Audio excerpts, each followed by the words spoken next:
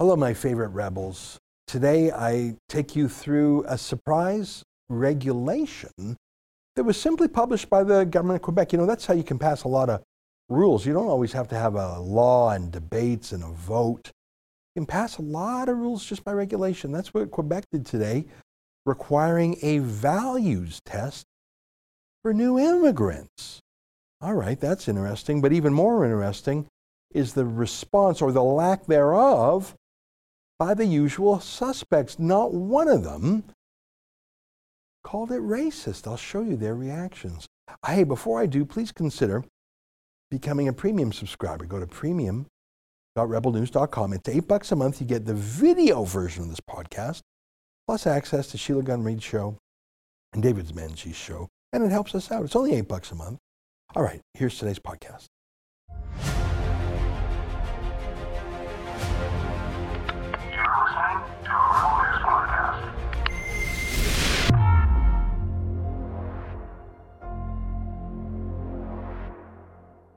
Tonight, Quebec does what Stephen Harper and Kellie Leitch wanted to do, bring in a values test for new immigrants, and the media is fine with it.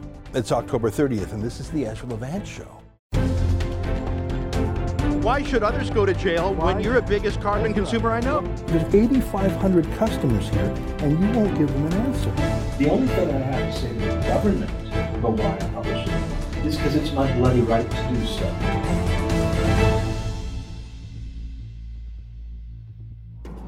Oh my God, did the media party rip apart Stephen Harper and Kellie Leitch when, in the 2015 election campaign, they suggested that we promote Canadian values to new Canadians. I know, it's crazy. Well, it was crazy to the media party who thought it was proof of racism and Islamophobia. That was their narrative back then.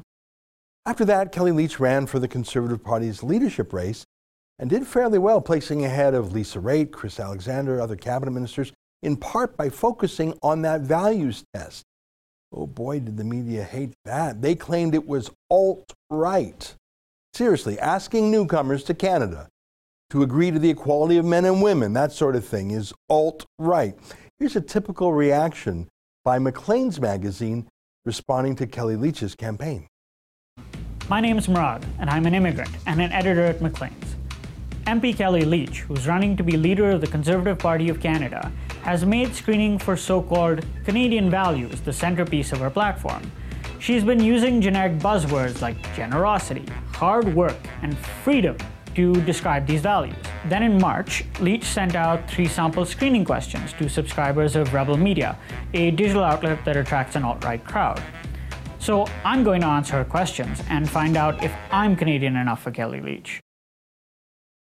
I'm not sure if that's really winning people over, putting Canadian values in scare quotes, putting words like freedom in scare quotes, but that's Maclean's magazine. They would be out of business in 2 weeks were it not for massive subsidies from Justin Trudeau. So having a Muslim immigrant mock equality and freedom, pretty much on brand for them. That sneering tone was ubiquitous in the media, including this incredible headline in the New York Times about Kellie Leitch: candidates call to save Canadian values, un-Canadian. Un-Canadian. Yeah, you've got to be a PhD to handle that kind of super 3D logic. Oh my God. Anyways, it was all confirmed. All the official people agreed. You can't dare to ask people who come to Canada to believe in Canada. I mean, if you or I wanted in some alternative universe to move to Pakistan or Saudi Arabia, I don't know if anyone even does that. You'd have to follow their customs. Imagine thinking you could be a woman and walking through Mecca without wearing a morgue-style body bag on you and being accompanied by your male guardian owner. But to come to Canada, how dare you ask people if they believe in Canadian things? One more sneering clip from that Maclean's video. And look, it's not like Canada's immigration system doesn't check for this stuff already. Before you get to Canada, you have to fill out all of these forms that ask if you've ever been involved with religious or political violence or criminal activity. The RCMP can do a background check on you when you might have to get police clearances from countries you've previously lived in. See, that's the thing. That's not what a values test is. Committing crimes is committing crimes. It's a different thing. A values test means asking someone about their heart. Do they believe that a woman doesn't have to wear a niqab to go outside? That's not going to show up in a criminal record, especially back in Iran or Syria or something. Asking someone in Syria how they feel about Jews or gays isn't going to show up in a criminal records check. By the way, some of those failed states like Somalia or Syria, they don't even have reliable criminal records databases. They're shambles. It's a crock to rely on that. I'm talking about the obvious. If someone is forcing his own wife and daughters to wear a body bag, I said wife singular. There are thousands of migrants to Canada who engage in polygamy, by the way. I'm guessing they're not really buying into Canadian values. Yet none of those things are asked now. In fact, most immigrants to Canada don't even have to have an in-person meeting now. They just fill out some forms. That's not normal, by the way. This is a real picture from a real Quebec daycare, subsidized by taxpayers, by the way. That's real. That is not the Canadian way, but that is becoming the Canadian way. The Media Party and the Liberal Party and the NDP and everyone who counts denounced Harper and then denounced Kelly Leitch as racist. Of course they did. But then today, Quebec's Premier, François Legault, look at this. He just did it. He just passed a regulation. He published it. It's not even a law that needs a vote. He just published this regulation in the official Gazette. Just writing it and ordering it to be done. Bringing in a values test. Here's how the CBC state broadcaster reported it. Quebec will make immigrants pass values tests to qualify for residency. Tests will cover what government calls democratic values and Quebec values. Now, I'm going to read to you the first full 6 paragraphs in a row. It's a little bit long, but I want to show you the difference in tone between now and a couple years ago.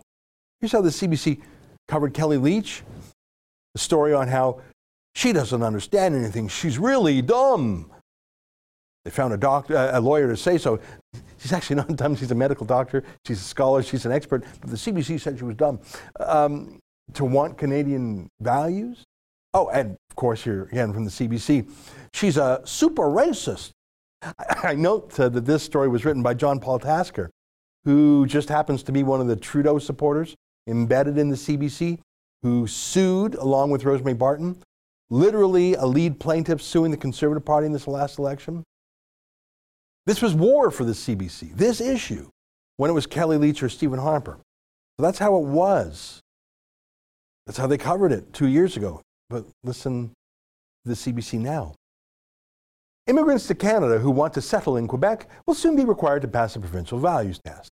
Starting January 1, new arrivals will have to prove they have learned democratic values and Quebec values in order to obtain a selection certificate, the first step toward permanent residency for immigrants wanting to live in the province. Premier François Legault said the test, which was a promise made by Coalition Avenir Quebec in last year's provincial election, sends a clear message to would-be immigrants. I think it's important if someone wants to come and live in Quebec to know that, for example, women are equal to men in Quebec, he said Wednesday, stressing that some religious extremists don't share that view. He added that it's important newcomers understand the province's new secularism law, which bans public workers in positions of authority from wearing religious symbols. I think it's important before deciding and coming to Quebec, if you expect to be in a job in a position of authority, you will not have a right to wear a religious sign. I think it's important that we understand the values and the society where you want to live. That's pretty straight reporting. I mean, we're almost done the story, and not one accusation of racism or that he's so stupid, he doesn't know how things work. In fact, the only use of the word extremism is Legault calling Muslim extremists for not wanting the equality of men and women. Isn't that incredible? I read the whole story. Not only did the CBC not criticize Legault themselves, but the CBC didn't interview anyone else. They didn't quote anyone else who was even opposed. No one. Let me show you that wasn't rare. Here's Radio Canada. That's the French CBC. Same thing. I won't read the whole thing to you. Take my word for it. There's not a word in opposition, not one word. Here's CTV Montreal. They started out the same way, just reporting the news straight. And then the first opposition criticism is actually the Parti Québécois just saying, hey, when will we know what the questions on the test will be? Parti Québécois immigration critic Megan Perry Mélenchon insists the government should reveal exactly what kind of questions will be asked. We can assume some people are going to lie on the test, she said. If they really, really want to come to Quebec, they are going to do everything they can, unquote. As in, the PQ wants this test to be tough. They're worried that people will just lie to get through it by saying what's expected of them, which is obviously true. I mean, obviously, this problem of not a fit with Canadian values has to be solved before the migrants are even over here.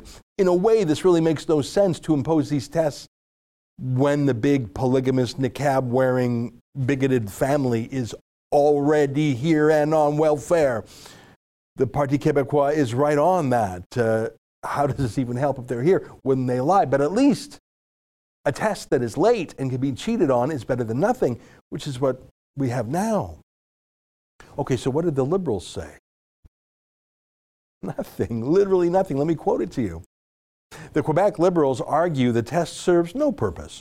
Really, the question for us is how necessary is it at this particular stage, said Pierre Arcand, leader of the official opposition. This values test doesn't seem to serve any need right now. I'm falling asleep. So they're not calling it racist. They're not calling it stupid. They're just, hey guys, I'm wondering if it's necessary. That's not even opposing. That's just mumbling something in the corner to yourself. No one opposes this. Same thing with the Global News report. Quebec to impose values test for new immigrants. Let me read. The Quebec government is moving forward with its contentious plan to impose a values test on future newcomers. The announcement was made in the province's official Gazette of Quebec, a government publication released on Wednesday. I think it's important when you settle in a new society to understand its values, Premier François Legault told a crowd of reporters. But did you catch that one word? Contentious plan. That's right in the first line. But I read every word in that story, and there was actually nothing contentious in it at all. No one criticized it. No one. I think some editor in Toronto maybe added the word contentious because he thinks it is, but that was it. Here's the Montreal Gazette, the Anglo paper in Montreal, perhaps the most liberal city in the country. Immigrants will have to take a values test, but it won't be required for residency. Starting in January, those seeking to live in Quebec will have to obtain an attestation of learning about democratic values and the Quebec values expressed by the Charter of Human Rights and Freedom. Let me read a little more. Here's what they say. The Coalition Avenir Quebec government will proceed with its plan to impose a values test on new arrivals seeking employment, but unlike its original vision, it won't be a condition of their permanent residency in Canada. That's sort of what I said myself. What's the point? You're not actually kicking out bigots and racists and polygamists and scammers and haters. It's a little more than nothing, but not much more. The only objection that they publish is the Liberal leaders saying, hey guys, the business lobby wants more cheap immigrants for labor. Of course they do. That's what unlimited immigration does. It drives down wages. So of course business lobbies like unlimited immigration. Canadian workers don't really. And of course it drives up housing prices, and the business lobby likes that. At least landlords do. Business lobbies don't often talk about values, like do you care about equality men and women? It's just not important to getting cheap labor, is it? Do you know why every single media company I just cited is completely docile, submissive, passive? In the face of this regulation, where they were on the warpath against Kelly Leitch and Stephen Harper before, why the CBC, why the media party, why opposition politicians are silent? In fact, in the case of the PQ, they want more. Because they all know that Quebecers really want this. Just like they know that the vast majority of Quebecers want the niqab ban. And look at this. This is a survey from Angus Reid of the entire country. Every single Canadian province wants this too. Trudeau knows that, which is why in the election campaign he didn't actually dare say he'd interfere with this in Quebec, which is why the Bloc Québécois did well in the last federal election. They didn't run on the promise of holding a separatist referendum. That's not even in their power to do. Their federal party, the Bloc Québécois, it's a paradox. That's for the provincial government to do. The Bloc Québécois ran on defending the Quebec culture. Look at this official tweet from the Bloc Québécois. This is the French version. Here's the translated version according to Twitter's own translation. It's yours. Opt for women and men who are like you, who share your values. who care about your concerns and who work for your interests, for the interests of Quebecers, only Quebecers. Tomorrow belongs to you. And that's the official tweet from the Bloc. But that's not actually literally the translation of what the Bloc said. I'm not a French expert, but I don't think they said women and men who are like you. They used the word qui vous ressemblant,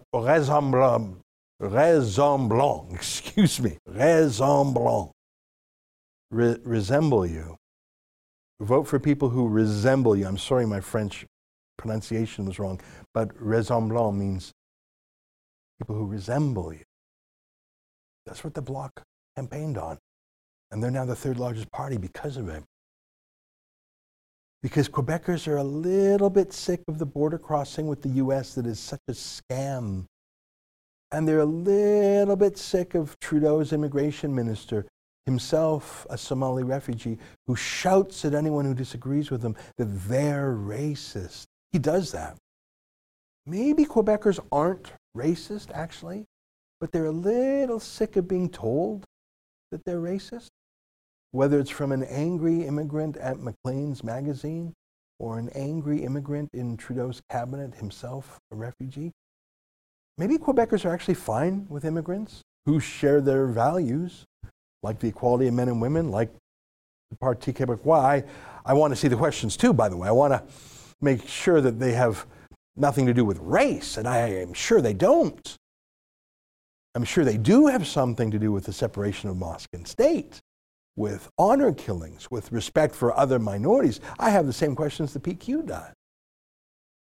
Because those are all real issues in Quebec. They're real issues in English Canada too. Kelly Leitch and Stephen Harper wanted to talk about them, but they were called racist. No, actually, those are not racist questions. They're human rights questions. They're secularist questions, in fact. And all of those scolds who accused Kelly Leitch and Stephen Harper of the worst things a few years ago, they simply lacked the courage to say the same things, to make the same slanders against Quebec as they did to the Anglos. That's weird, isn't it? Stay with us for more.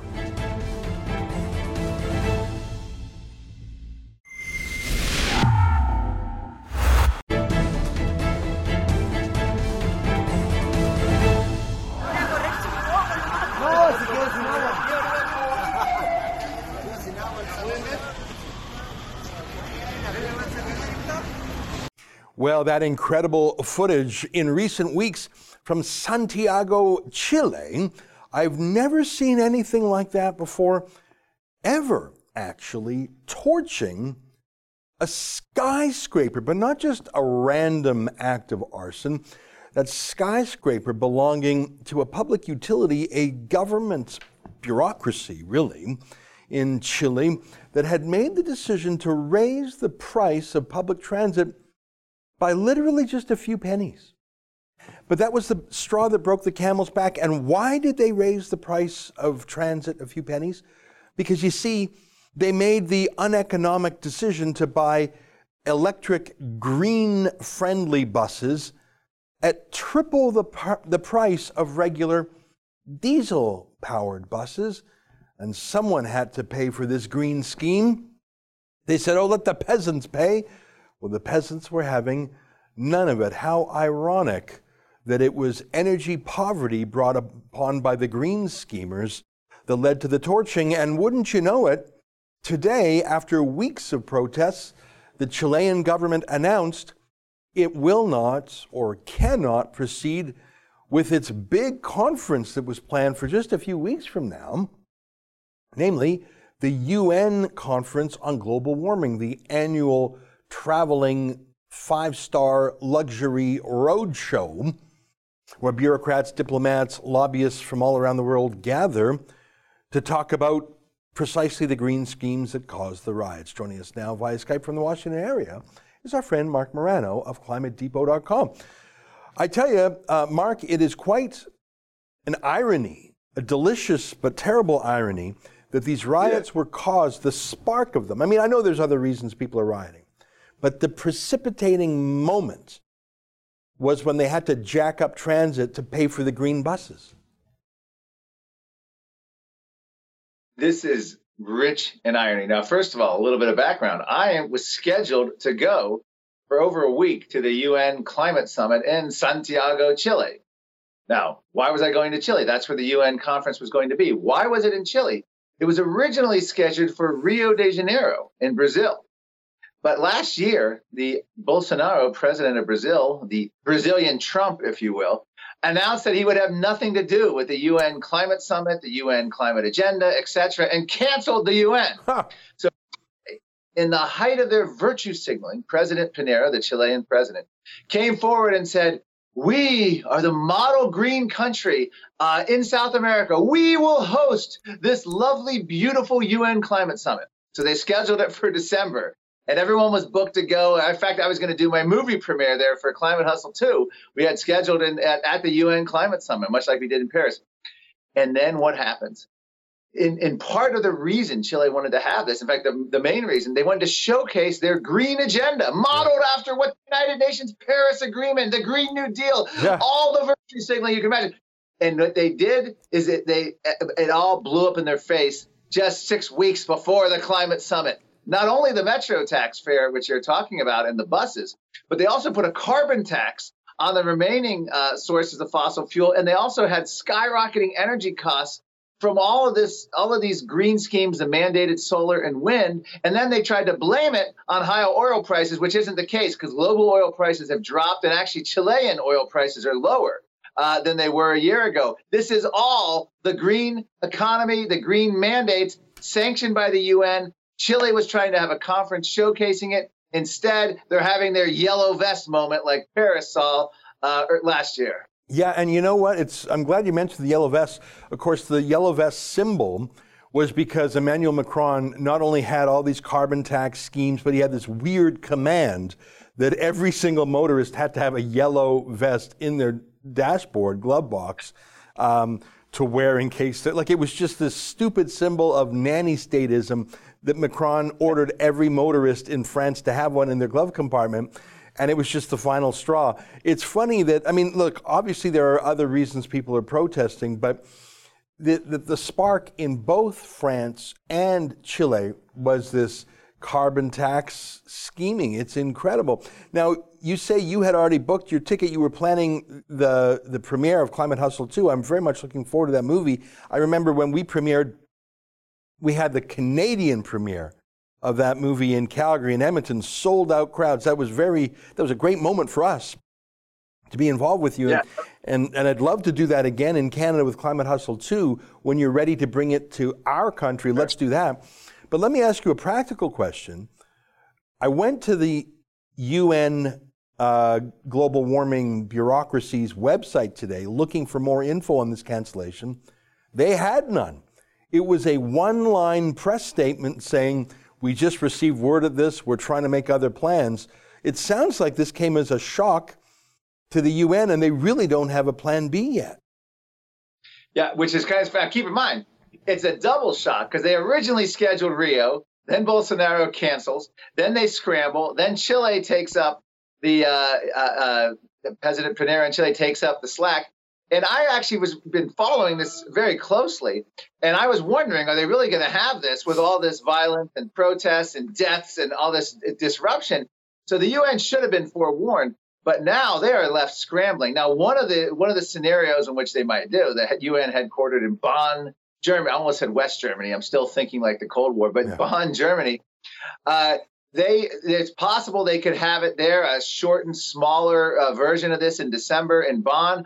Or they may pick a new venue and delay it till January or February in some other exotic, faraway place that all the celebrities and UN activists and heads of state can fly in their private jets and attend. We'll wait and see. I think it's probably not going to be in December because there's too many logistics to have that redone by December. But I would expect possibly January, February, and probably a simpler European setting that they could easily make happen. But this is a big hit for the UN summit. I mean, these are planned well in advance. These are high profile. This is what they showcase the entire global warming agenda. And not just, here's what's interesting, Ezra. It's not just the politics or the green energy. I can tell you right now, and you're not going to hear this from anywhere else, there are probably a dozen or so major peer-reviewed, in quotes, or POW-reviewed climate studies from United Nations scientists that were timed to come out in late November, early December, just as the world was coming to Chile and summit. And they're all going to be studies. I can tell you what they're going to say. It's worse than we thought. Yeah. We face a climate crisis. We didn't know it was going to be this bad. We have to act now. All those studies, some of those are probably still going to come out because you can't change the publication, and that's going to be funny. But this is a big con, and it's great to see the con of the UN summits explode in their face. Yeah. You know, I have not attended these, but we have always sent our friend Sheila Gunn Reid, and I know that you always meet up with her. We went to the Marrakesh conference. We went to the one in Katowice, Poland. There might have even been one in Germany. I think there was. There was one in Bonn, Germany, a few years back. I think 2 or 3 years ago now. Yeah, so Sheila's been to a bunch of these. I can't even remember them all. So we were going to go to Santiago as well. We will keep our eyes peeled, and we're going to send Sheila. And I just spoke with Kian Bexty today, one of our newer reporters, and he's eager to go also. He's an Alberta boy too, so he knows a bit about oil and gas. This will show him the anti-oil and gas industry. But let me ask you this. I've never been to Santiago, but I've seen pictures. It looks beautiful. It looks warm. I don't know, maybe I'm wrong on that, but it sounds like a pleasant place to go in December. It's slightly exotic being in Latin America, but it's a fairly wealthy, developed city. So it looked like a real party for these international jet setters. I've been to Germany. I have not been to Bonn itself, but it looks a little bit dreary. And a little less exotic, and it's not quite as fun in December or January. I think you're going to have all sorts of these diplomat bureaucrats who say, I was planning on having a fun time in Chile. I don't want to go to Germany in wintertime. I'm not going. I think a lot of the party atmosphere is going to be drained out of this, and I say good. Yes, and that's always a dilemma. I think there's a frustration. In fact, the last 12 years, they've had 3 in Poland in November and December. And Poland is very, it's not the best time of year to go. So I'm sure there's this double-edged sword because it's right in the backyard of a lot of the UN bureaucrats and all the European leaders who are clamoring for these UN policies. So in a sense, it's very easy to get to in Europe, but there's no way they're happy about it. They're looking for Southern Hemisphere. They're looking for somewhere where it's the summer in the Southern Hemisphere in December, not the winter. So we don't know. It's still possible they might move over. I wouldn't be surprised if Ecuador, which is a green socialism. Remember, Ecuador had the same fires that Brazil had. And keep in mind, NASA said the Amazon fires were below average when the media was going nuts that Brazil's right-wing policies were killing the Amazon.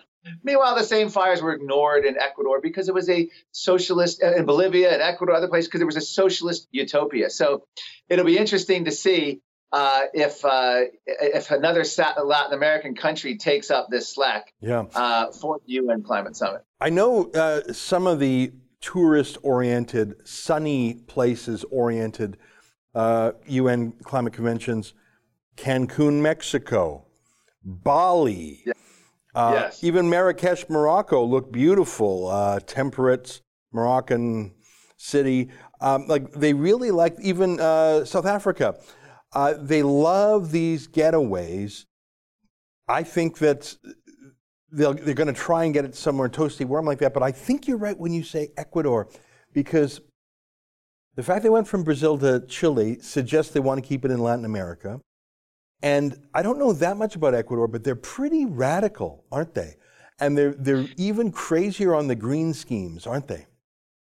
Yes, if I'm not, I could be. It's Edward Morales, and I believe he's either Bolivia or Ecuador. I got my geography mixed up here for a moment, but these are essentially socialist, and they're promoting, the green socialism, the entire United Nations, fully formed agenda, even advanced beyond what the United Nations is claiming, and they're untouchable by media criticisms. No, matter what natural disasters happen. Unlike Brazil, they're not going to be blamed on the government because they have the approved policies. Yeah. But it's a lot of logistics to reschedule it for South America. So if they do South America, they may end up punting it to March or who knows when, and be later, I think, just because of the logistics of securing a place and getting hotels and airfare and setting everything up.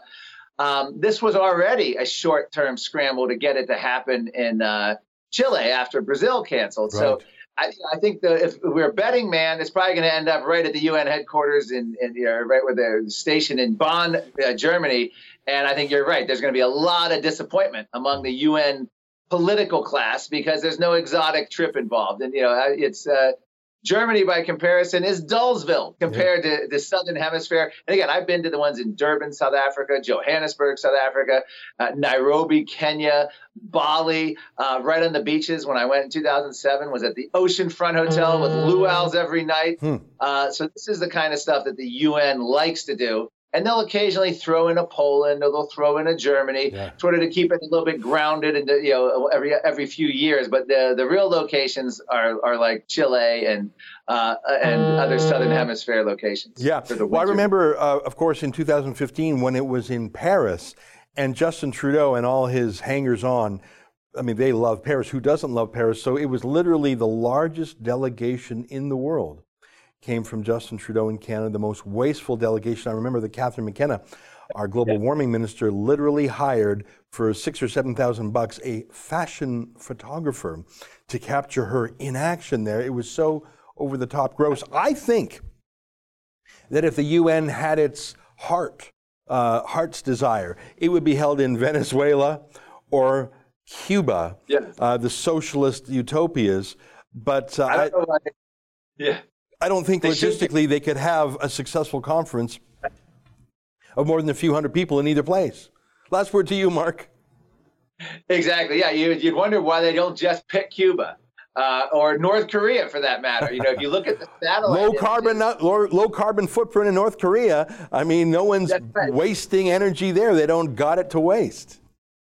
You look at the satellite images. North Korea is pitch black. It has none of that. In fact, there have been environmentalists who are afraid of, this is the truth, afraid of unification of North and South Korea because of the DMZ, demilitarized zone between the two countries, has been left untouched since 1953 when the war ended, that they said there's so much diversity, wildlife, rare animal species. They're afraid if the countries reunite that little patch of land, what is it, the 38th parallel, I believe, if that gets developed and the countries reunified, that'll be an ecological disaster for that area. So this is some of the stuff that we have to deal with. But there's rich irony in this. The UN Climate Summit canceled because of UN climate policies. That's basically the simple summation of what just happened there. Yeah, you're right. Well, listen, keep us posted on that. We'll all keep watching. I'm sure they'll announce their plans, whether it's a delay or on schedule. You're probably right. They'll probably delay it. It's just too quick. You can't put on a conference for 20,000, 30,000 people on 1 month's notice. I just don't think that's you might be able to, again, if they choose Bonn, right where they're headed, they might be able to. All right. Well, we'll keep in touch with you on that because we love meeting up with you. You're our resident expert on this subject. We'll have Sheila and Key in there. We'll let everybody know because, of course, we crowdfund our plane tickets, economy class, of course, to get there. And like last time, they'll probably try and ban us from the formal conference, but we'll try and sneak in some way. We'll keep you posted on that. Mark, thanks for joining us today. Thank you, Ezra. All right, there's our friend Mark Morano. He's the boss of ClimateDepot.com, and he's attended pretty much every global warming UN conference for more than a dozen years. Stay with us. More ahead on The Rebel.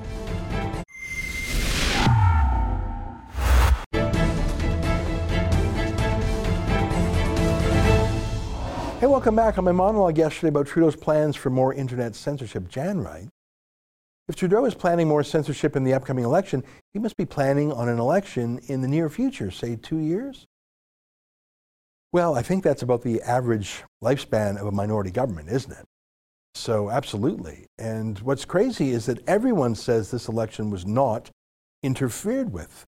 That internet censorship panel that Michael Wernick was supposed to chair, they said nothing happened. Privy Council said nothing happened. Twitter said nothing happened. Facebook said nothing happened.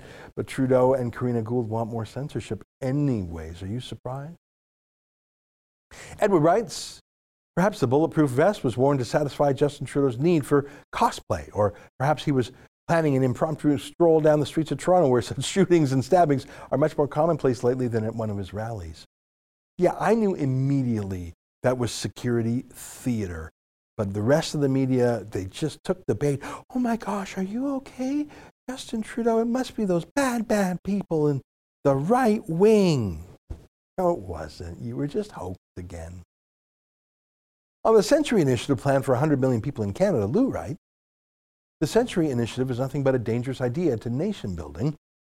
Harper, in his thoughtful book Right Here, Right Now, examines the globalist approach to national identity as a battle between the anywheres and the somewheres. The anywheres have no special attachments to any nation because they support open borders, elitism, free trade, and globalism. They're anti-Brexit and anti-Trump. The somewheres are those that believe in country, the flag, and the rule of law. Somewheres want to build better communities and a better nation. Their citizenship is rooting in the values of family and country. The Century Initiative plan is designed to serve the anywheres at the expense of the somewheres. 100 million people together doesn't make for the good of a nation. Nation isn't about numbers. It's a totally misguided plan unless you believe in, anyhow, it's a long letter. But my point is this. The sense of nationhood is rooted in the land. It is. You know that because you love your block. You love your neighborhood. You love the people you grew up with. You love the park near your place. You love where you go for walks, where you walk your dog. You love the synagogue or church you go to. You love your favorite store, your favorite restaurant. Each one of these things is specific to a location. And even if you're loving a McDonald's restaurant, part of a globalist chain, but it's not the chain you love so much as the actual place you went to. We all are rooted. Even a family, I suppose, is the most hyper-local geographic rooting of people. To simply say, no, the whole world is a hotel room for rent to anyone and you can leave anytime. I don't think that understands the human spirit or what we need as people. We need to be rooted somewhere.